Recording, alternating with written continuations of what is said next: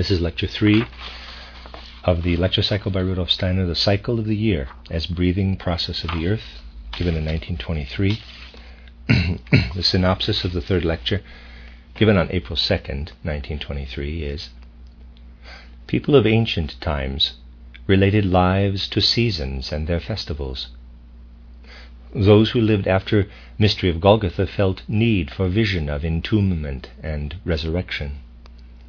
A secret of human evolution, that from religious attitudes toward phenomena of the world, inspirations for whole of life proceed. In Middle Ages, festivals ordered by priests provided inspiration. Natural science as heritage of scholasticism, the result of inspiration of entombment, of Good Friday. Supersensible repudiated. Michael festival renewed out of esoteric foundations could again work inspiringly and have significance for social structure. The Easter thought can only attain new nuance through being complemented by the Michael thought. Involvement of elemental beings in and out breathing of earth soul during 4 seasons. Right experiencing of Michaelmas season necessary for man's right involvement with elementals. Spiritual as counter-manifestation of fading, sense-perceptible, correlated with thinking process. Permeation of will with spirituality. Unity of nature at Easter leads to spiritualistic monism or materialistic monism. Spiritual and sensible distinct in autumn. The rhythm between the differentiated and the undifferentiated as third element.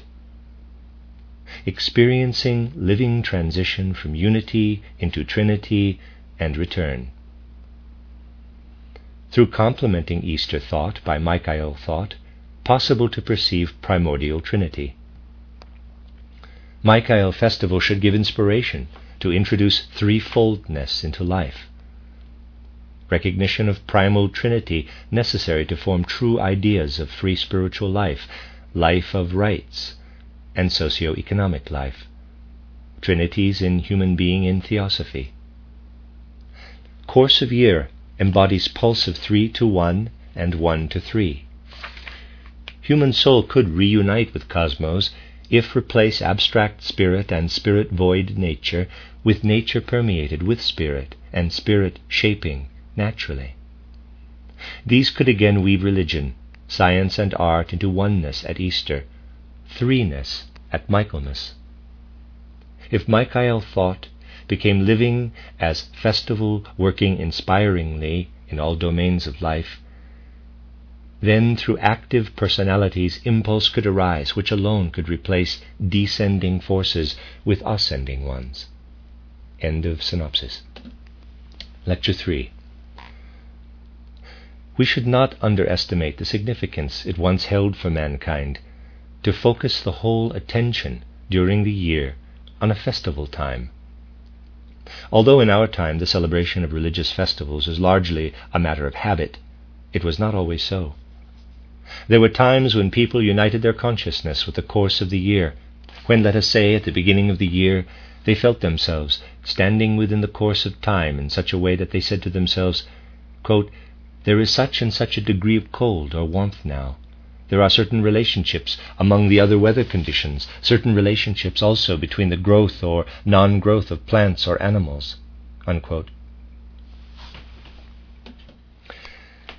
There were times when people united their consciousness with the course of the year, when, let us say, at the beginning of the year, they felt themselves standing within the course of time in such a way that they said to themselves, quote, "There is such and such a degree of cold or warmth now.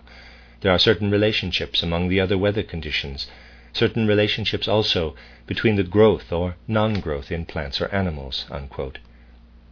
People experienced, along with nature, the gradual changes and metamorphoses she went through.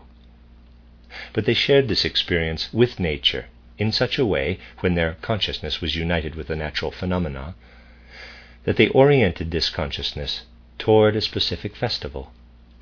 Let us say at the beginning of the year, through the various feeling perceptions associated with the passing of winter, the consciousness was directed toward the Easter time, or in the fall, with the fading away of life, toward Christmas. Then men's souls were filled with feelings which found expression in the way they related themselves to what the festivals meant to them. Thus people partook in the course of the year, and this participation meant for the most part permeating with spirit not only what they saw and heard around them, but what they experienced with their whole human being. They experienced the course of the year as an organic life process, just as in the human being, when he is a child, we relate the utterances of the childish soul with the awkward movements of a child, or its imperfect way of speaking. As we connect specific soul experiences with the change of teeth, other soul experiences with the later bodily changes, so men once saw the ruling and weaving of the spiritual in the successive changes of outer nature, in growth and decline, or in a waxing followed by a waning. Now all this cannot help affecting the whole way man feels himself as earthly man in the universe. Thus we can say that in that period, at the beginning of our reckoning of time, when the remembrance of the event of Golgotha began to be celebrated, which later became the Easter festival, in that period in which the Easter festival was livingly felt and perceived, when man still took part in the turning of the year as I have just described it, then it was in essence so that people felt their own lives surrendered, given over to the outer spiritual physical world. Their feeling told them that in order to make their lives complete, they had need of the vision of the entombment and the resurrection, of that sublime image of the mystery of Golgotha. But it is from filling the consciousness in such a way that inspirations arise for men. People are not always conscious of these inspirations, but it is a secret of human evolution that from these religious attitudes toward the phenomena of the world, inspirations for the whole of life proceed. First of all, we must understand clearly that during a certain epoch, during the Middle Ages, the people who oriented the spiritual life were priests, and those priests were concerned above all with the ordering of the festivals. They set the tone for the celebration of the festivals. The priesthood was that group of men who presented the festivals before the rest of mankind, before the laity, and who gave the festivals their content. In so doing, the priests themselves felt this content very deeply, and the entire soul condition that resulted from the inspiring effect of the festivals was expressed in the rest of the soul life. The Middle Ages would not have produced what is called scholasticism, the philosophy of Thomas Aquinas and Albertus Magnus and the other scholastics, if this philosophy, this world conception, with all its social consequences, had not been inspired by the most important thought of the Church, by the Easter thought. In the vision of the descending Christ, who lives for a time in man on earth and then goes through the resurrection, that soul impulse was given which led to the particular relation between faith and science, between knowledge and revelation, which was agreed upon by the scholastics. That out of man himself only knowledge of the sensible world can be acquired, whereas everything connected with the supersensible world has to be gained through revelation. This was determined basically by the way the Easter thought followed upon the Christmas thought. And if, in turn, the idea world of natural science today is totally the product of scholasticism, as I have often explained to you, we must then say, quote, although the natural science of the present is not aware of it, its knowledge is essentially a direct imprint of the Easter thought, which prevailed in the early Middle Ages, and then became paralyzed in the later Middle Ages and in modern times, unquote. Notice the way natural science applies in its ideas what is so popular today, and indeed dominates our culture. It devotes its ideas entirely to dead nature. It considers itself incapable of rising above dead nature. This is a result of that inspiration which was stimulated by viewing the laying in the grave. As long as people were able to add the resurrection to the entombment as something to which they looked up, they then added also the revelation concerning the supersensible to mere outer sense knowledge. But as it became more and more common to view the resurrection as an inexplicable and therefore unjustifiable miracle, revelation, that is the supersensible world, came to be repudiated. The present-day natural scientific view is inspired solely by the conception of Good Friday and lacks any conception of Easter Sunday. We need to recognize this inner connection. The inspired element is always that which is experienced within all the festival moods in relation to nature. We must come to know the connection between this inspiring element and all that comes to expression in human life. When we once again gain an insight into the intimate connection that exists between this living oneself into the course of the year and what men think, feel, and will, then we shall also recognize how significant it would be if we were to succeed, for example, in making the Michael festival in autumn a reality. If we were really to succeed out of spiritual foundations, out of esoteric foundations, in making the autumn Michael festival something that would pass over into men's consciousness and again work inspiringly.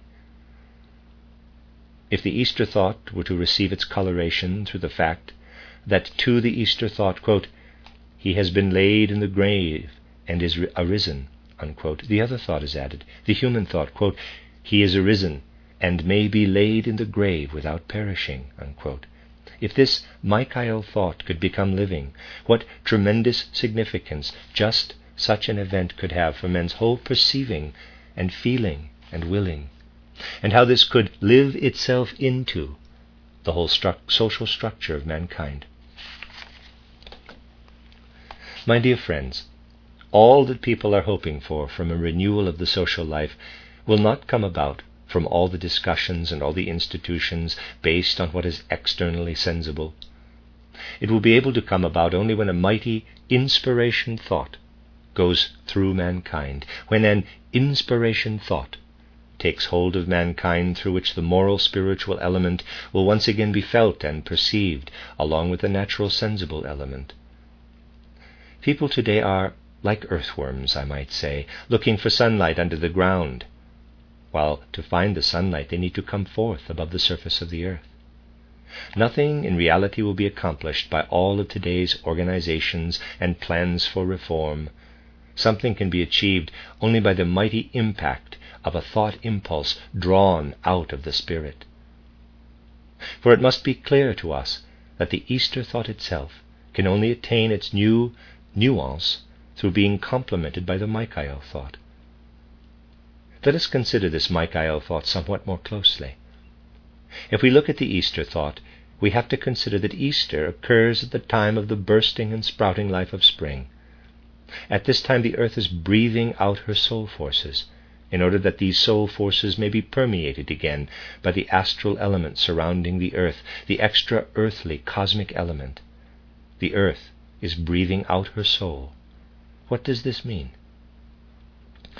It means that certain elemental beings, which are just as much in the periphery of the earth as the air is, or as the forces of growth are, that these unite their own being with the out-breathed earth soul in those regions in which it is spring. These beings float and merge with the out-breathed earth soul. They become disindividualized. They lose their individuality and rise in the general earthly soul element. We see countless elemental beings in spring, just around Easter time, in the final stage of the individual life which was theirs during the winter. We see them merging into the general earth-soul element and rising like a sort of cloud, red, yellow with green. I might say that during the winter time these elemental beings are within the soul element of the earth, where they had become individualized. Before this Easter time they had a certain individuality, flying and floating about as individual beings. During Easter time we see them come together in a general cloud, red, and form a common mass within the earth soul, green. But by so doing, these elemental beings lose their consciousness to a certain degree and enter into a sort of sleeping condition. Certain animals sleep in winter. These elemental beings sleep in summer. This sleep is deepest during St. John's time, when they are completely asleep. Then they begin once more to individualize, and when the earth breathes in again at Michaelmas, at the end of September, we can see them already as separate beings again. Man needs these elemental beings. This is not in his consciousness, but man needs them nonetheless, in order to unite them with himself, so that he can prepare his future. And man could unite these elemental beings with himself if at a certain festival time, it would have to be at the end of September, he could perceive with a special inner, soul-filled liveliness how nature herself changes toward the autumn. If he could perceive how the animal and plant life recedes, how certain animals begin to seek their shelters against the winter, how the plant leaves get their autumn coloring, how all nature fades and withers. It is true that spring is fair, and it is a fine capacity of the human soul to perceive the beauty of the spring, the growing, sprouting, burgeoning life.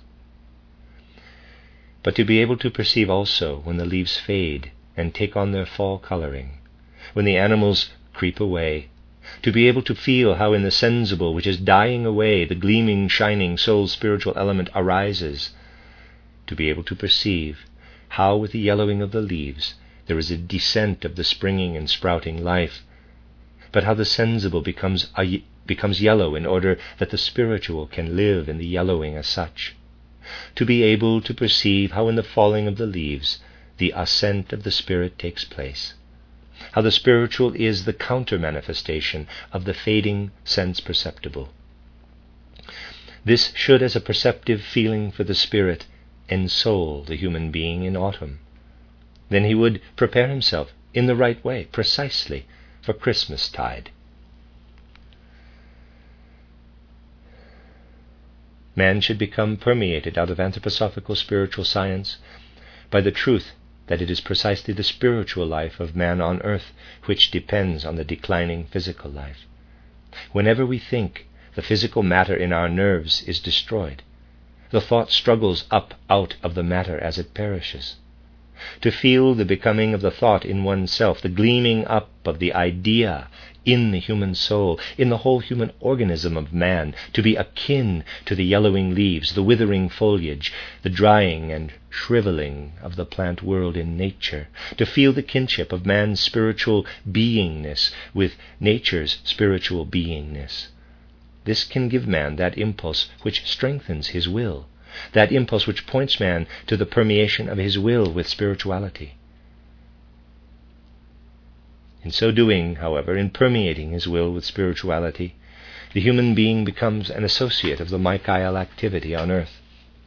And when man lives with nature in this way as autumn approaches and brings this living with nature to expression in an appropriate festival content, then he will be able truly to perceive the completing of the Easter mood.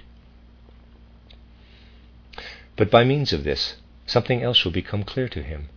You see, what man thinks, feels, and wills today is really inspired by the Easter mood, which is actually one-sided. This Easter mood is essentially a result of the sprouting, burgeoning life, which causes everything to merge as in a pantheistic unity. Man is surrendered to the unity of nature and to the unity of the world generally. This is also the structure of our spiritual life today. Man wants everything to revert to a unity, to a monon. He is either a devotee of universal spirit or universal nature, and he is accordingly either a spiritualistic monist or a materialistic monist. Everything is included in an indefinite unity. This is essentially the spring mood.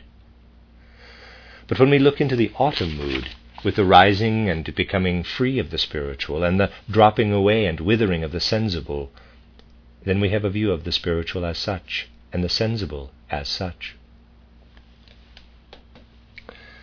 The sprouting plant in the spring has the spiritual within its sprouting and growing. The spiritual is mingled with the sensible. We have essentially a unity. The withering plant lets the leaf fall and the spirit rises. We have the spirit, the invisible, supersensible spirit, and the material falling out of it. I would say that it is just as if we had in a container first a uniform fluid in which something is dissolved, and then by some process we should cause this to separate from the fluid and fall to the bottom as sediment. We have now separated the two which were united, which had formed a unity. The spring tends to weave everything together, to blend everything into a vague, undifferentiated unity. The view of the autumn, if we only look at it in the right way, if we contrast it in the right way with the view of the spring, calls attention to the way the spiritual works on the one side and the physical material on the other. The Easter thought loses nothing of value if the Michaelmas thought is added to it. We have on the one side the Easter thought, where everything appears, I might say, as a pantheistic mixture, a unity. Then we have what is differentiated. But the differentiation does not occur in any irregular, chaotic fashion. We have regularity throughout. Think of the cyclic course, joining together, intermingling, unifying. An intermediate state when the differentiating takes place. The complete differentiation. Then again, the merging of what was differentiated within the uniform, and so forth. There you see always, besides these two conditions, yet a third. You see the rhythm between the differentiated and the undifferentiated, in a certain way between the in-breathing of what was differentiated out and the out-breathing again, an intermediate condition. You see a rhythm, a physical, material, a spiritual, a working in each other of the physical, material, and the spiritual, a soul element. But the important thing is this, not to stop with the common human fancy that everything must be led back to a unity. Thereby everything, whether the unity is a spiritual or a material one, is led back to the indefiniteness of the cosmic night. In the night all cows are gray. In spiritual monism all ideas are gray. In material monism they are likewise gray. These are only distinctions of perceiving. They are of no concern for a higher view. What matters is this, that we as human beings can so unite ourselves with the cosmic course that we are in a position to follow the living transition from the unity into the Trinity, the return from Trinity into unity, when, by complementing the Easter thought with the Michael thought, in this way we have become able to perceive rightly the primordial Trinity in all existence. Then we shall take it into our whole attitude of soul. Then we shall be in a position to understand that actually all life depends upon the activity and the interworking of primordial trinities. And when we have the Michael festival inspiring in such a view in the same way that the one-sided Easter festival inspired the view now existing, then we shall have an inspiration, a nature/spirit impulse, to introduce threefoldness, the impulse of threefoldness, into all the observing and forming of life. And it depends finally and only upon the introduction of this impulse whether the destructive forces in human evolution can be transformed once more into ascending forces. Let me read that again. And it depends finally and only upon the introduction of this impulse whether the destructive forces in human evolution can be transformed once more into ascending forces. One might say that when we spoke of the threefold impulse, it was in a certain sense a test of whether the Michael thought is already strong enough so that it can be felt how such an impulse flows directly out of the forces that shape the time. It was a test of the human soul, of whether the Michael thought is strong enough as yet in a large number of people. Well, the test yielded a negative result. The Michael thought is not strong enough in even a small number of people for it to be perceived truly in all its time-shaping power and forcefulness. And it will indeed hardly be possible, for the sake of new forces of ascent, to unite human souls with the original formative cosmic forces in the way that is necessary, unless such an inspiring force as can permeate a Michael festival, unless, that is to say, a new formative impulse can come forth from the depths of the esoteric life. if instead of the passive members of the Anthroposophical Society, even only a few active members could be found, then it would become possible to set up further deliberations to consider such a thought. It is essential to the Anthroposophical Society that while stimuli within the society should of course be carried out, the members should actually attach primary value, I might say, to participating in what is coming to pass. They may perhaps focus the contemplative forces of their souls on what is taking place, but the activity of their own souls does not become united with what is passing through the time as an impulse. Hence, with the present state of the anthroposophical movement, there can of course be no question of considering as part of its activity anything like what has just now been spoken of as an esoteric impulse. But it must be understood how mankind's evolution really moves, that the great sustaining forces of humanity's world evolution come not from what is propounded in superficial words, but from entirely different quarters.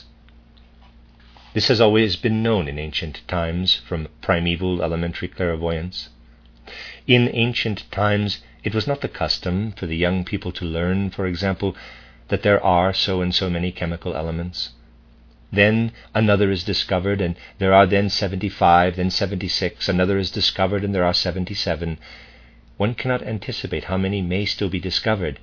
Accidentally, one is added to 75, to 76, and so on.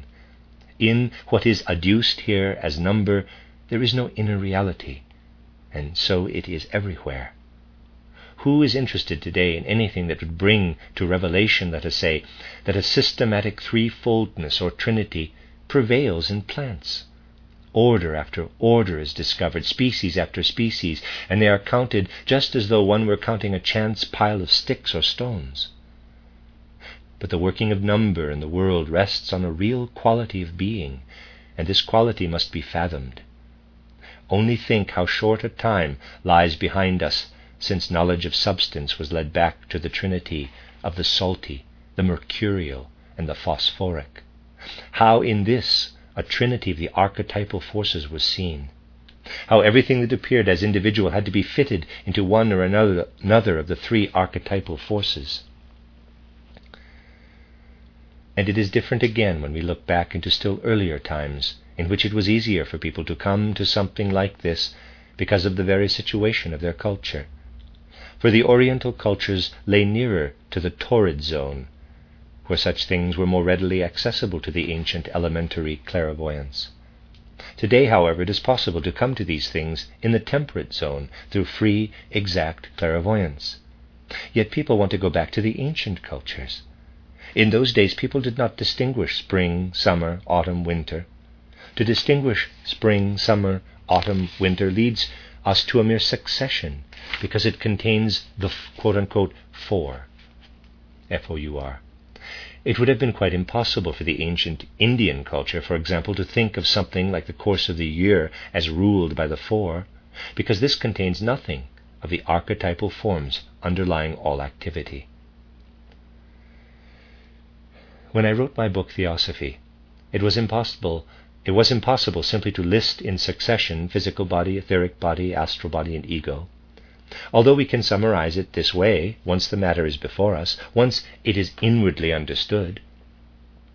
I had therefore to arrange them according to the number 3, physical body, ether body, astral body, forming the first trinity.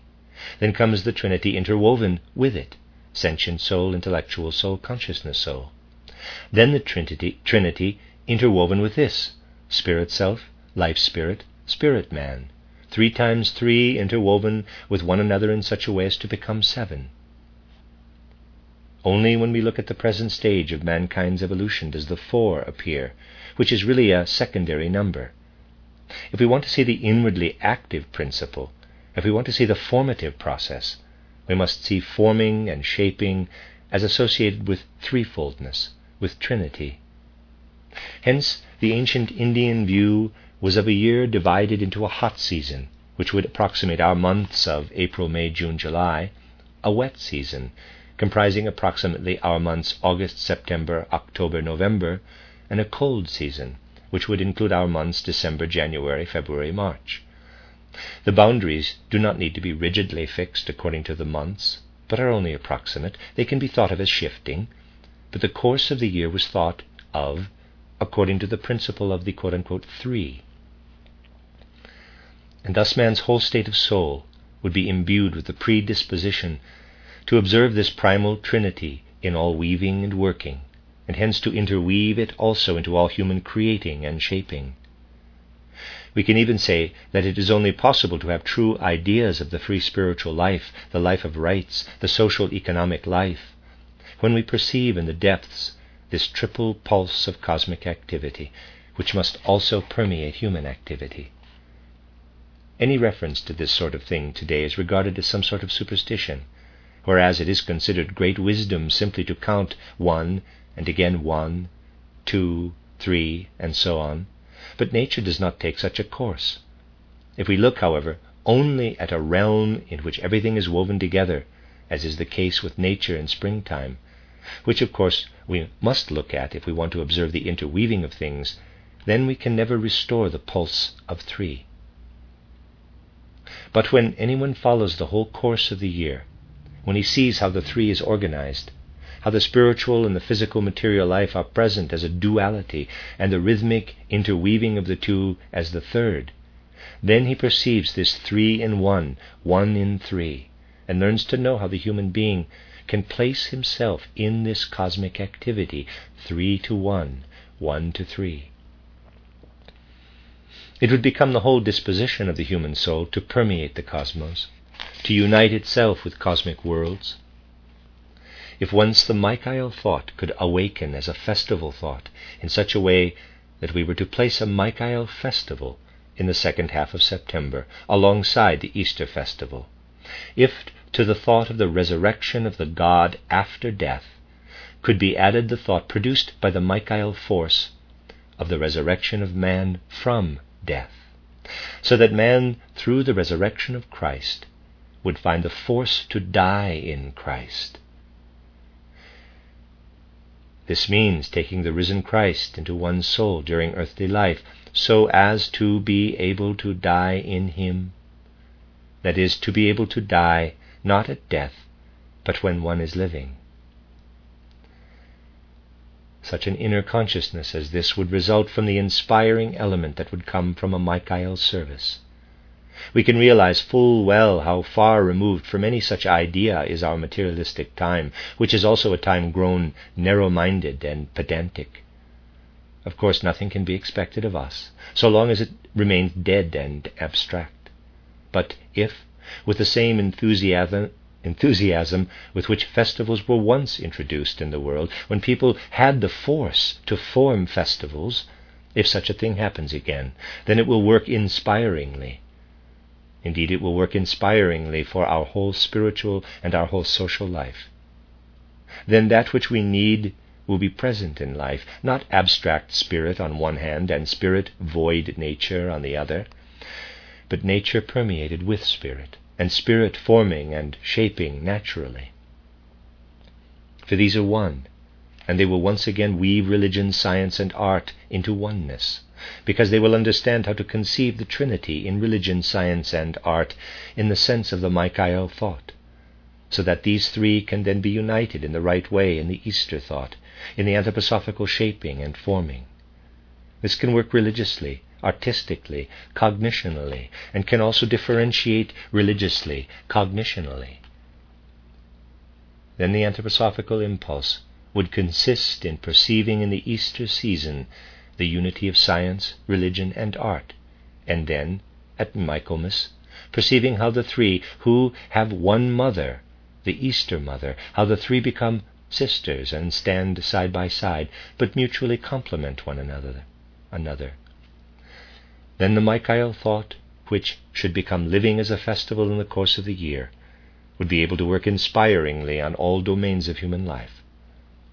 With such things as these, which belong to the truly esoteric, we should permeate ourselves, at least in our cognition to begin with. If then the time could come when there are actively working personalities, such a thing could actually become an impulse, which singly and alone would be able in the present condition of humanity to replace the descending forces with ascending ones. The end of Lecture 3.